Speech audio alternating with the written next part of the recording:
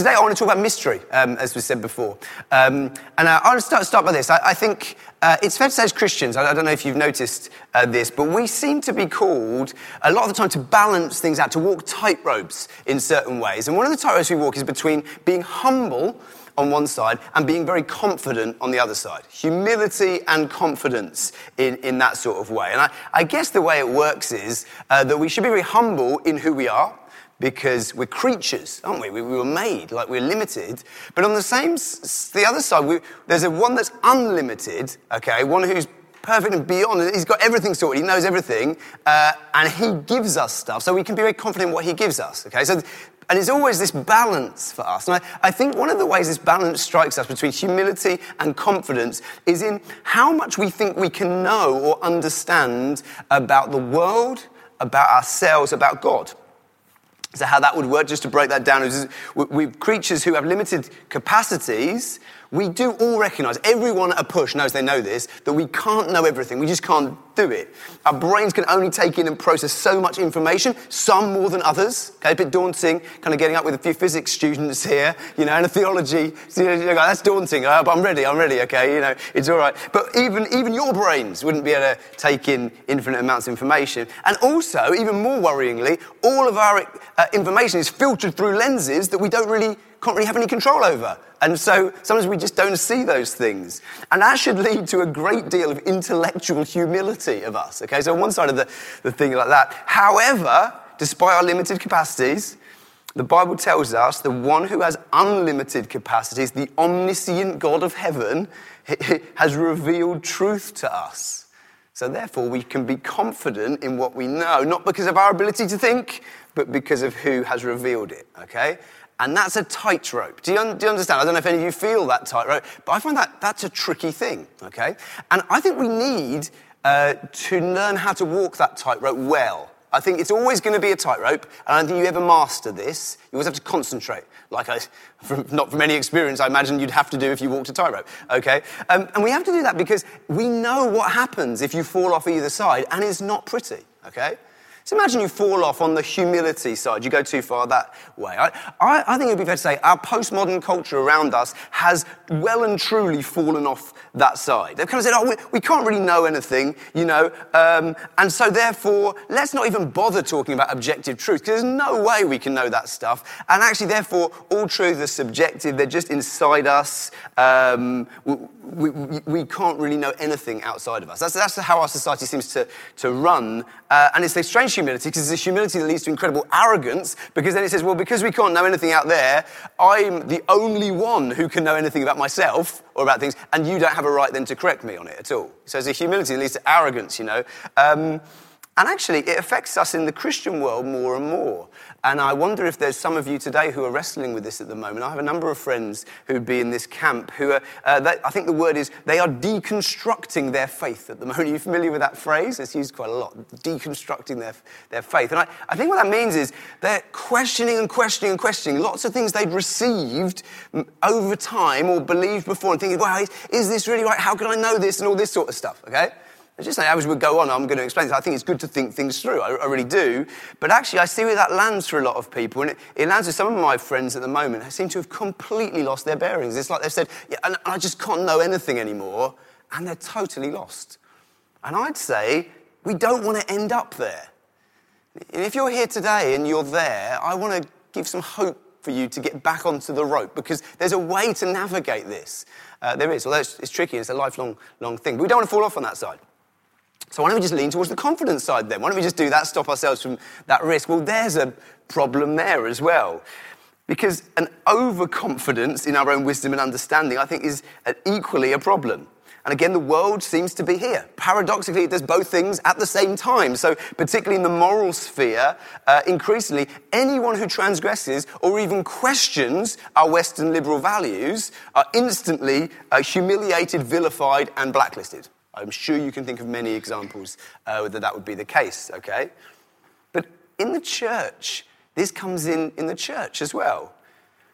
This is happening, I think, a lot within the church around the world today. And you see people Christians who assert things very strongly and follow them through with things you just think, actually, you know what?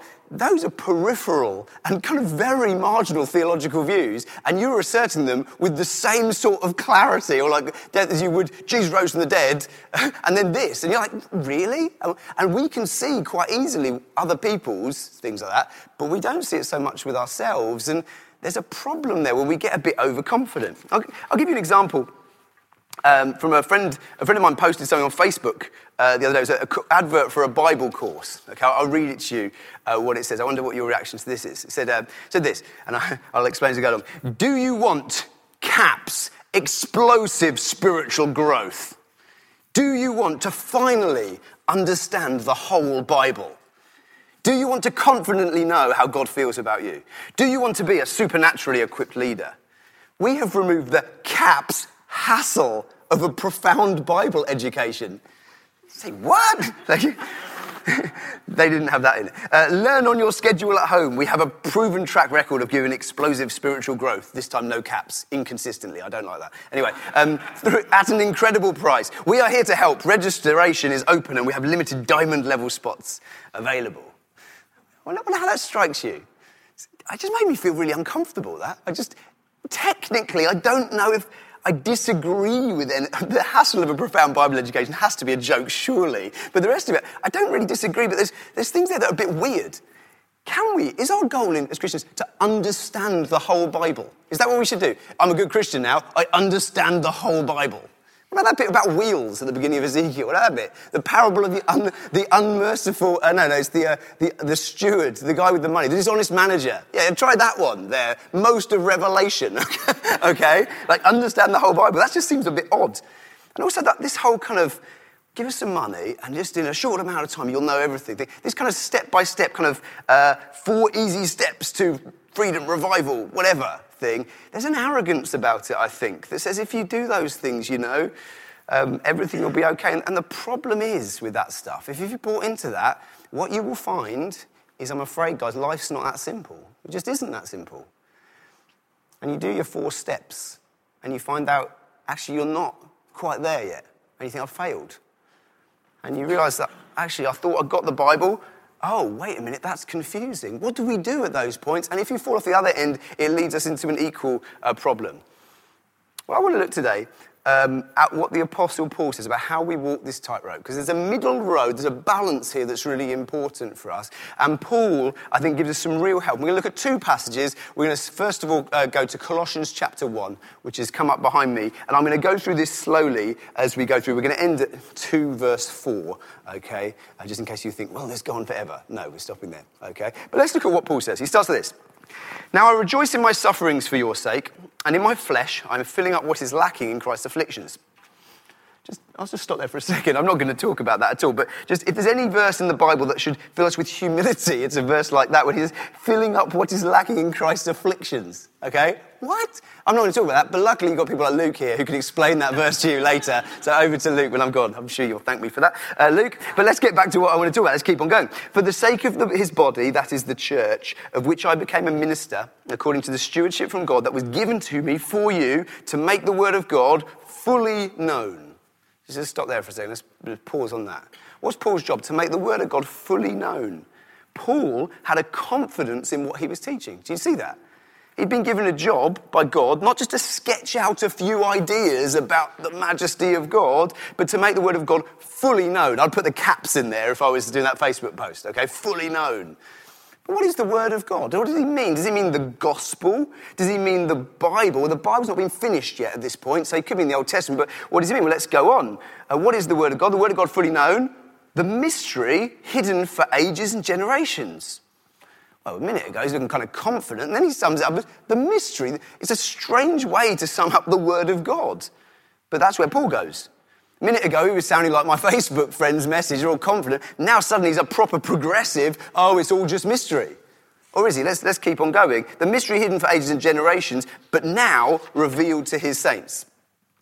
Paul describes the gospel as the mystery pretty much consistently in Colossians. He uses the phrase gospel and mystery almost just interchangeably, and in Ephesians a little, okay?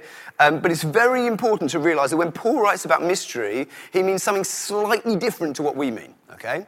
I think when we're talking about mystery, we're meaning an unclear truth that we should marvel at, but we can't ever really fully understand. We can at best partially grasp it. That's what we mean by mystery.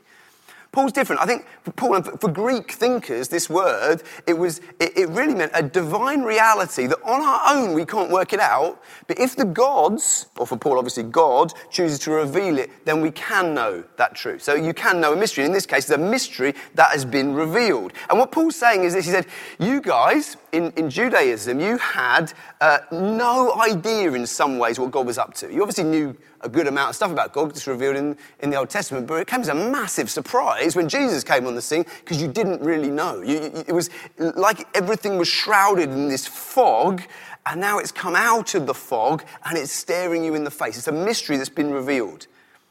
But what is this mystery? What is this once hidden reality that's now been revealed and made known? This is how he goes on. To them, God, and to them is the saints, God chose to make now known how great among the Gentiles are the riches of the glory of this mystery, which is Christ. Christ in you, the hope of glory. What's the mystery? The mystery is Jesus. That's what the mystery is. The mystery is Jesus. Again, I think, this is... I'm reading this, and I think, not exactly what I was looking for, Paul, you know? I was approaching this like the mystery would be like an answer to a tricky question or a solution to a difficult puzzle. You've just given me a person. Like, I don't know what the questions would have been for the Colossian Christians at this time. Like, I don't know, reading the Old Testament. Is God loving or angry? Which one is it? That would be a big question. Should Christians get circumcised? Gentile believers, should they get circumcised? Now, that would be a big question for many of them. Which of these letters that seem to be flying around from so-called apostles, which of them are actually scripture and which of them are just people shooting off, like just kind of shooting from the hip, you know? Those are the kind of questions I'd be asking if I was a Colossian Christian. And Paul goes, the mystery has been revealed. Who is it? It's not. He doesn't give any answers. He doesn't give them any new knowledge. He gives them a person. Paul, come on, be clear. Well, you know what? Maybe it's an oversight. Okay, well, let's get back to the passage and see if he explains this a little bit more. Okay, let's read on. Him, that's Jesus, we proclaim, warning everyone and teaching everyone with all wisdom, that we may present everyone mature in Christ. For this I toil, struggling with all his energy that he powerfully works in me. For I want you to know how great a struggle I have for you, and for those at Laodicea, and for all who have not seen me face to face, that their hearts may be encouraged, being knit together in love, to reach all the riches of full assurance of understanding and the knowledge of God's mystery. I think we've got it. We've understood now where we should be on the title. Surely we are leaning heavily now towards confidence. Look what he says. To reach his prayers, that they would reach all the riches of full assurance of understanding. If that's not understanding the full Bible, I don't know what is. And knowledge. Okay, we've got it. Thank you, Paul. He wants us to be able to proclaim all of our theological convictions, even the most kind of sidelined ones with absolute certainty. That's obviously what he's saying now, isn't it? Wait a minute, let's just go back to the passage. We read on. God's mystery, and again he's back to it, which is Christ. Still a little bit weird. Jesus isn't a set of facts or 5 easy steps to freedom. Of course, he's a person, but look at how Paul ends it. Which is Christ, in whom are hidden all the treasures of wisdom and knowledge. What's the odd word in that sentence? To the floor. Hidden. We're finding what was revealed here. And we've landed on Jesus, and in Jesus is hidden, present tense, the treasures of wisdom and knowledge. Paul's job was to make God's word fully known. He prayed the Colossians would reach full assurance of understanding. He was an agent of God's intention to reveal these things, these deep, profound things that we could never work out if he didn't tell us. That's on this side, but still on this side, he can talk of a present hiddenness of things. All that wisdom and knowledge, all those things you want to know, all those questions you want answered, where are they? They're in Jesus, but they're hidden in him. I think there's 2 things from this that are really important for us to think about and that help us in our tightrope walking thing we need to do. First is this. I think as Christians, we need to know that some things are still hidden from us. Some things are still hidden from us. The first thing to say on this, that's not saying those things are necessarily going to be hidden forever. The image I get with all this stuff is kind of a treasure map. That's how I think when I see this passage. It's almost like God says, there's a treasure out there, everyone. Okay, this is how it's in the passage, isn't it? The treasure is wisdom and knowledge, the treasures of wisdom and knowledge. And it's like, go and find it, X marks the spot. And so you go, wicked, I'm going to go off and follow my map. And you find X, and what do you find?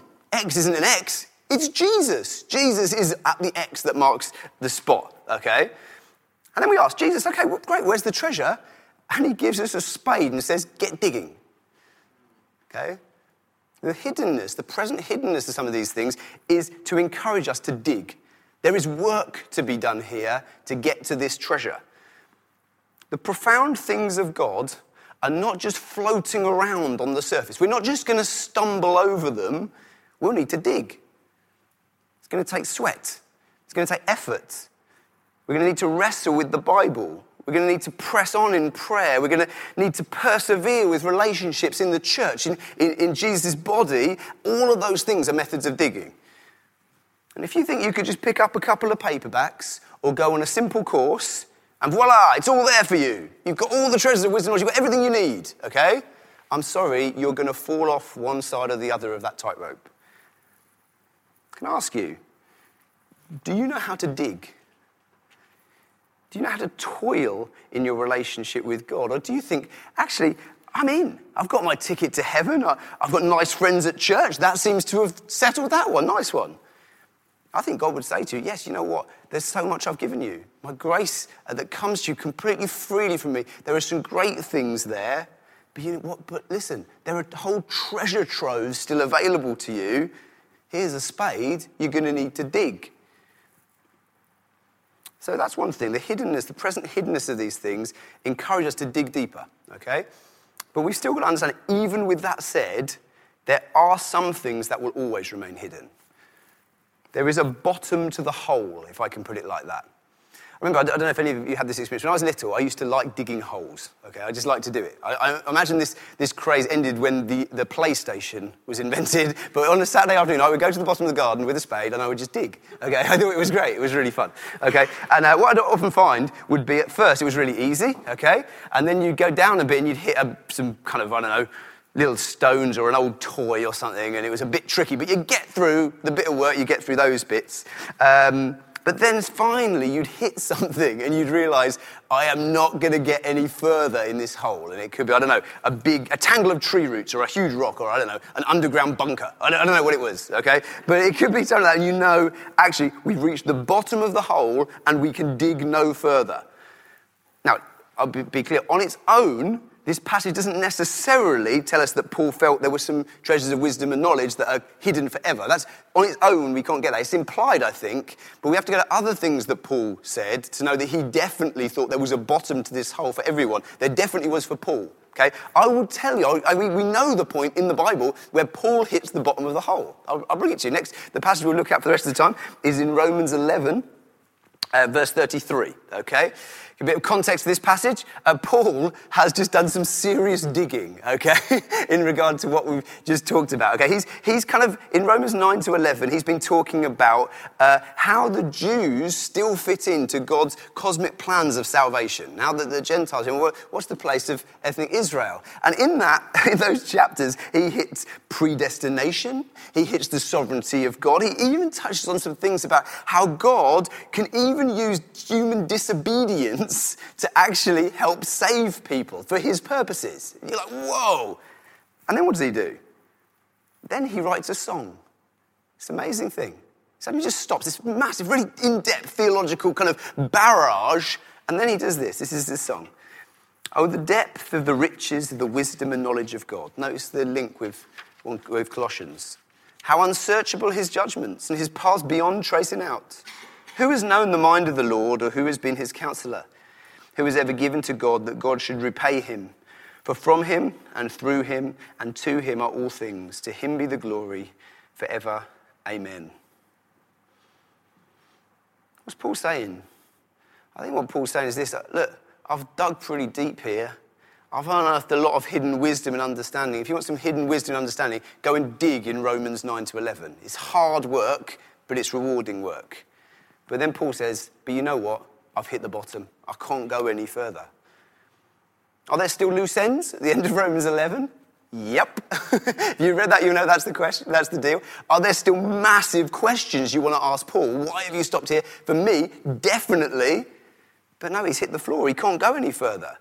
But the amazing thing is, for Paul, this doesn't lead to anger or frustration or disappointment. What does it lead to?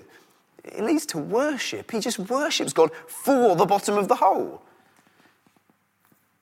It's very easy for us to say, and I think any Christian or anyone who's involved in any religion would be able to say this very easily, God is beyond our understanding. Very easy to say.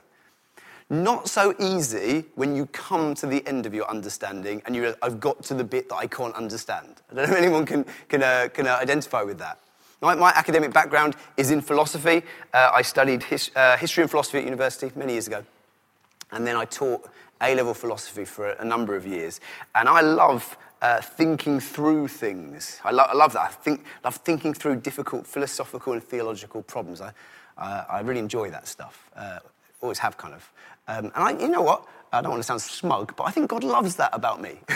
I think that's a really good thing. I think God smiles as I do that because Jesus told us to love him with our minds. And we love him with our minds, often by thinking through the big things. Okay, I think that's important.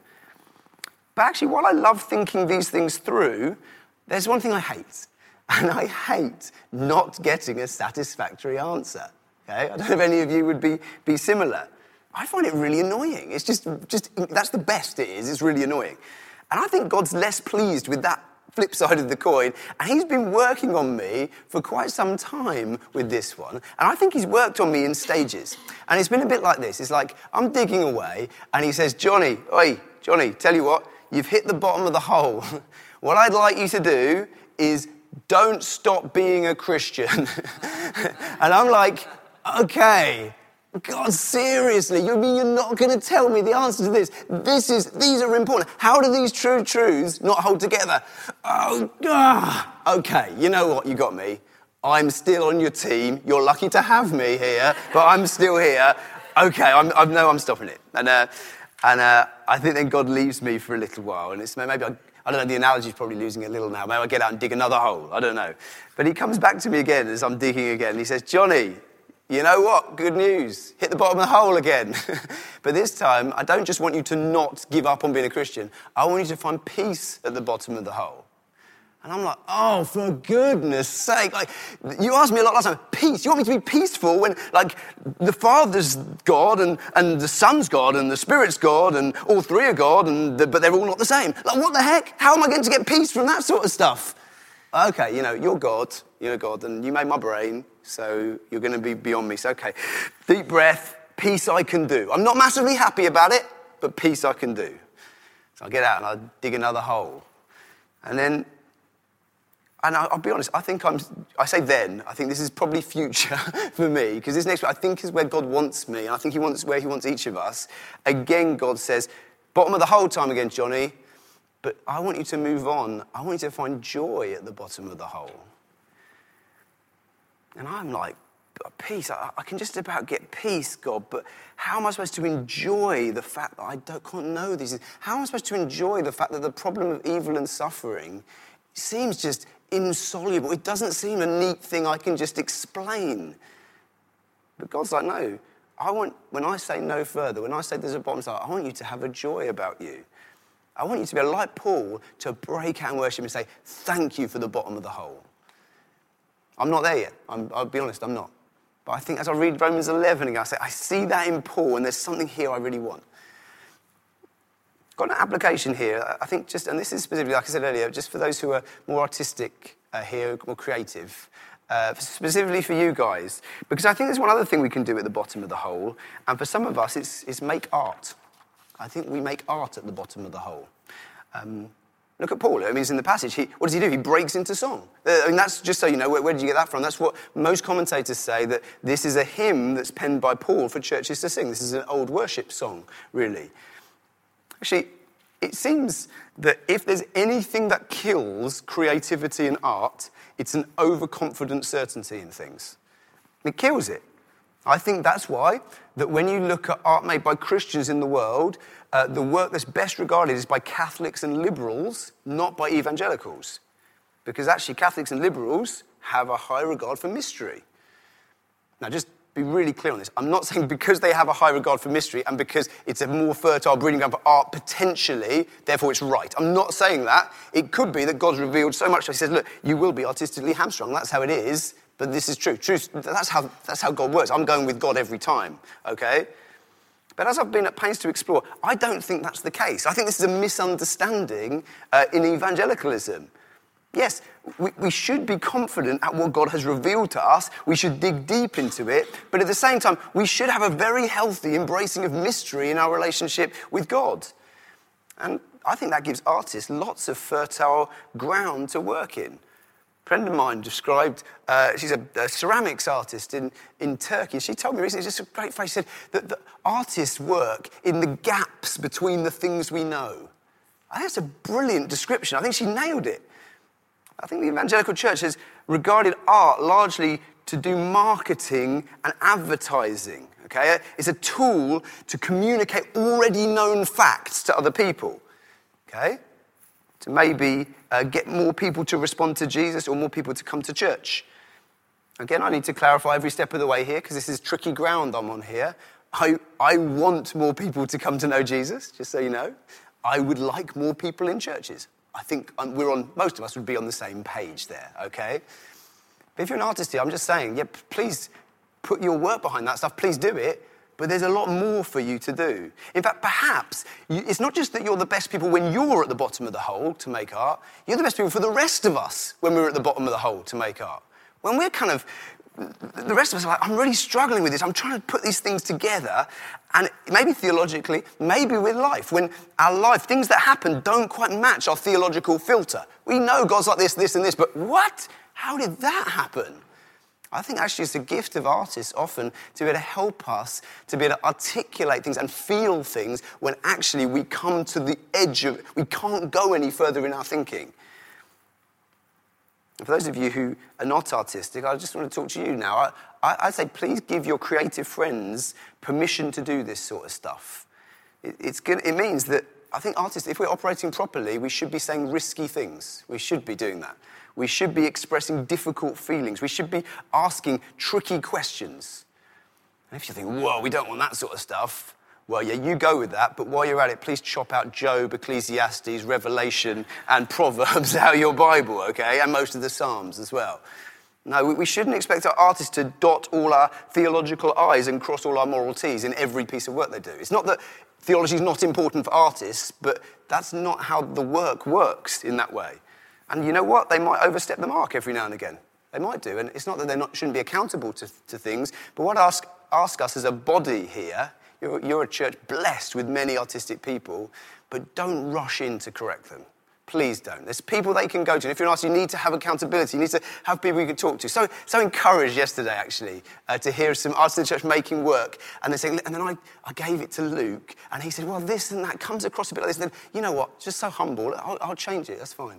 You know, that's a beautiful spirit. And I'd really encourage you guys to have a spirit like that. But also on the other foot, it's don't crush. Oh, it's just you didn't do that quite right. That's not quite. If we do that, that's when people leave and people get upset and people get cross, and rightly so, I think. In a world where so much is revealed to us, but so much is still hidden, we need some help at the bottom of the hole, and artists can give us that help. So there's my application for you guys. I'd love to chat to anyone at the end who'd like to get a bit more meat on the bones of that. But one final thing I think I need to say. The second point I said, there were two things from this we needed to see. One is there's a hiddenness still present in our faith. But secondly, and most importantly, bring us back round to Colossians, if you can remember that a few minutes ago. Our faith, we must remember this. Our faith is primarily about a person and not about a set of knowable facts. Okay? Let's just check the memories, okay? Go back to Colossians, get your minds back there. What is the mystery? What is it? Christ, yes, very good. You got it. My ears weren't working. I was like, what's that word? Christ. I was thinking Jesus, but the two things are the same. Brilliant, fantastic. Okay, that was close. Okay, another question. Where are all the treasures of wisdom and knowledge hidden? In Christ, in Jesus. I know for some of you, this still may be deeply problematic and sound like a huge cop-out, okay? You might have come here today with big questions, like philosophical questions about who God is, theological questions about the Bible, and you're like, I want some help with these. Jesus. There you go. Sounds pretty Sunday school, doesn't it? It's like, Jesus is the answer to every question, okay? It might be you're here as a Christian with those questions. It might be you're here who's not a Christian with those questions, and you say, no, those questions need answering. You can't just cop out and just say Jesus at this point. Well, for you, as for everyone else, what I'd like to recommend, as I said, I think thinking's really important. I think digging's really important. But if you can't see the wood from the trees anymore and you're just totally puzzled with all these questions buzzing around, my suggestion would be you put down the spade, look up, and look at the one who you'll come to. Look at Jesus. Christianity is primarily about a relationship with a person, not a subscription to a list of beliefs. Those two things can overlap, but they're not the same. That might sound like a fancy way around things, but we all know that's true. My relationship with my wife is different from knowing a set of facts about my wife. My wife is trustworthy. My wife has brown hair. My wife has brown eyes. I could list, you could keep going, we could keep going for ages. You could say as much statements as you want, but my relationship isn't those things. It's a different thing. There might be an overlap between the two. Hopefully there will, but they're not the same. So as I said, to continue my treasure map image, and it gets a bit confusing here, because if I'm being technical with this image, I'm actually digging in Jesus. That's a bit macabre, isn't it? So I'm going to have Jesus at the top of the hole, okay? So as we dig, go with this. It's not a perfect image. Illustrations, they work like that, don't they? But you're digging, and you're getting tired, and you've hit the bottom. What you need to do is you need to climb out and just see Jesus again, who's at the top, the one who gave you the spade. I think it was great, the word, I think it was Tim who brought it earlier, just saying, Jesus comes to give you rest if you're weary. I think we see that so often in so many different ways. We're tired, physically tired, emotionally tired. I wonder if some people here are intellectually tired. This is what I promise to Jesus. He gives you rest. Come to me if you're weary and heavy laden. I will give you rest. For you, there's rest for you today. Come and look at Jesus. And I'm not going to leave this practical and vague. I've got 3 very practical things that I think you should do. And one of them we're going to do in about 3 minutes' time, okay? First thing is this. Looking at Jesus is not just disregarding all the evidence. It's a wonderful thing about this that I think links things together is actually as we look at Jesus, we can boil that down at first to one historical event that we can ask about. Oh, well, it's wonderful. This is what the New Testament does. It's what Paul does, okay? And it's what I do regularly. If I'm having doubts that are flying around my head, I'm like, what are all these questions? I kind of stop and go, backs one, I need to ask a question. Did Jesus rise from the dead? Did he do it? And then as I think of that, and if you've not looked into that, just so you know, there's really compelling evidence for that. It's not an easy thing for any skeptic to say, oh, that's ridiculous, God rising from the dead. I mean, what? No, look at the evidence. Please, I'd encourage you. If you have lots of questions, well, what about what the Bible says about the role of men and women? And what does it say about sexuality? And what does it say about fighting in the Old Testament? I'd ask this question, okay, those things are important, but did Jesus rise from the dead? I'm not saying we're never going to talk about those questions, but when we're lost, go back to Jesus. And then I think maybe while you're doing that, I'd say reread the Gospels, the accounts of Jesus. Savor his words again. Meditate on his character, his kindness, his wisdom. When was the last time you went back to the Gospels and just spent time just reading one passage and think, look at this guy. This is why I'm in this. And I trust this guy.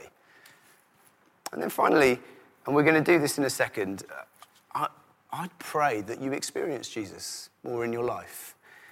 I think by Paul locating all wisdom and knowledge in the person of Jesus, it means there must be an experiential element to our faith. There must be.